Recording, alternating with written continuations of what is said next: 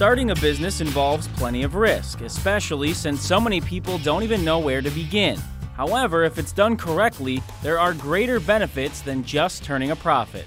Many times people look at their community and they see a problem and they feel disempowered to do anything about it.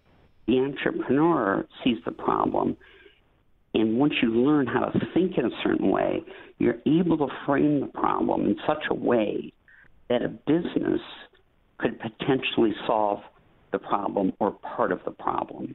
Hi, everyone. Thanks for checking out Moving Up the Ladder on LJN Radio. Steve Mariotti founded Network for Teaching Entrepreneurship as he saw teaching people how to become entrepreneurs as the key way to help themselves, their community, and the entire country in the long haul. Now, Steve joins me to talk about those key components, as well as how he came to all of these conclusions in his book, An Entrepreneur's Manifesto. Thanks for coming on the show, Steve. You're welcome. I'm glad to be here. Now, we're here obviously to talk about the book, and with that, a lot of the insight that you can offer up to those that are listening today.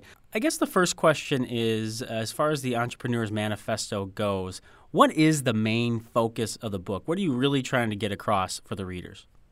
I wrote the book because I am 63 years old, and I've been working as an entrepreneurial educator since 1980. And I wanted to pass on to younger generations the basic principles that I've learned in the hopes that they'll be able to use them and have a better life. The book is basically an argument that most problems in the world can be solved through the entrepreneurial process, through markets, and that every human being should learn how to start a small business, because at one time or another, you may have to do that to make your living. Even if you don't want to go into small business, you may be forced to.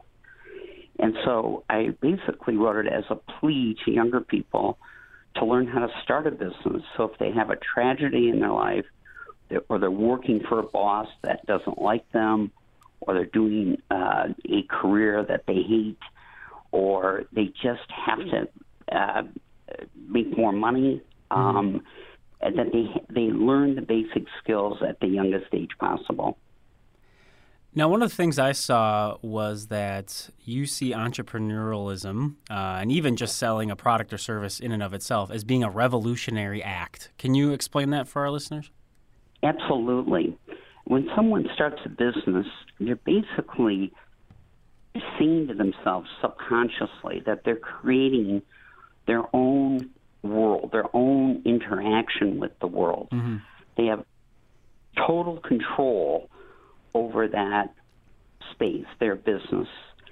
And if they do it right and people are buying their product at a profit, they can continue indefinitely. If they mess it up, like we've all done, then you end up using up more resources than you're being compensated for, and the business doesn't last. Changing the world and having an impact on your local community, I think the most politically active thing you can do to actually have an impact on your community is to start a business. I think it's a very, very beautiful thing, and should be part of every democracy, and every school should include it as part of the civics program, because many times people look at their community and they see a problem and they feel disempowered to do anything about it. Mm-hmm. The entrepreneur sees the problem, and once you learn how to think in a certain way, you're able to frame the problem in such a way that a business could potentially solve the problem or part of the problem. And I think that's a really beautiful way to empower people, both subconsciously and consciously. Sure. We hear a lot of time people talking about, I want to get into business. I want to have a startup. I want to be my own boss. We hear those phrases a lot, but as you know, so many of these individuals fail, and many don't even get anything started. What would you attribute the main issues to that problem as far as people not even being able to get anything going to start? We've all been there. It's a very frustrating very, very difficult situation. I've seen it hundreds of times, thousands of times in my career. A lot of times people who would be very good in small business and have identified a problem won't start because they don't have capital. Either they were born poor, or they've had an illness, or they've had an unsuccessful business venture, or we can go on and on, health issue, whatever.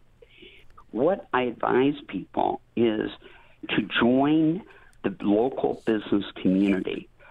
And everywhere in the world that I've traveled to, the local business community loves people to come into it. You Rotary, you go to the Lions Club's meetings, you even can found your own entrepreneurship club. You try to identify in your community, if it's a small town, large city, village, it doesn't matter. There will always be a group of women and men that are the business leaders and are in self-employment. And my experience is that if you join that community and meet regularly with them and ask them for help and show them the opportunity, that they will back you in return for owning some of the profits. That's how most small businesses start. And I think it's a very beautiful thing, and that people should view it as an opportunity. It forces you to build an advisory board, to go ask people for help, to meet the top business people in your neighborhood and in the field that you want to go into. Business is always about multiple teams and sharing. And once you enter that thought process, it changes everything. It really is very empowering. I think you hit a nail on the head there as far as, communicating with people who are in the know and have the knowledge. I agree with you. I think a lot of people are almost unsure of where to go or where to turn when they're looking to start. And I think a lot of that, and correct me if I'm wrong, that's where you came in as far as looking to get into teaching, and you've been doing that obviously for a long time as well. One of the things that stood out was a note that said you felt at-risk youth had an aptitude for entrepreneurship. Why do you see that, or how did you come across that being a factor in your teaching? I noticed it right away. I got mugged in 1981, and I had what's called post-traumatic stress disorder, which is like torture. When something bad happens to you, it can actually damage your psyche, and you have constant flashbacks about the incident. And it's the worst thing that ever happened to me was the flashbacks. And I went to the doctor, Dr. Albert Ellis, and he said, "Oh, we can cure that easily. And what I want you to do is go teach in very difficult schools." So I went to Rikers Island. They had a high school there. I went to Bedford-Stuyvesant, some very difficult neighborhoods in New York City, and would find the schools that were having the worst go of it. And I would, say I'd like to be a special ed teacher and work with the kids that were having the most problems. And within a month, I realized that I was in a community of small business people, that each kid had something they could do well, whether it be car repair or fixing bikes or delivery services. They had a ton of energy.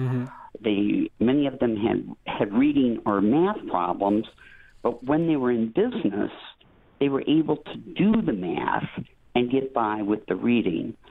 And that was in 1981, and I really made it my whole career, is focusing on working with low-income children.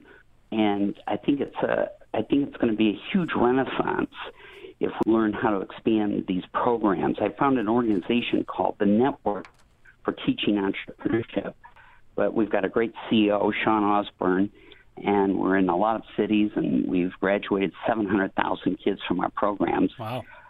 And my dream, my call for action in an Entrepreneur's Manifesto is that every child in the world learns the basic principles of starting a business before they graduate from high school. And I think if we could do that, that over a decade or a generation, we would see multiple breakthroughs in this horrible dilemma of poverty. Poverty is, in many ways, the worst war of all. And people in poverty are exploited in so many ways. They're the ones that are recruited to be terrorists, recruited to the worst jobs. The health issues that people in poverty go through are just mind-boggling.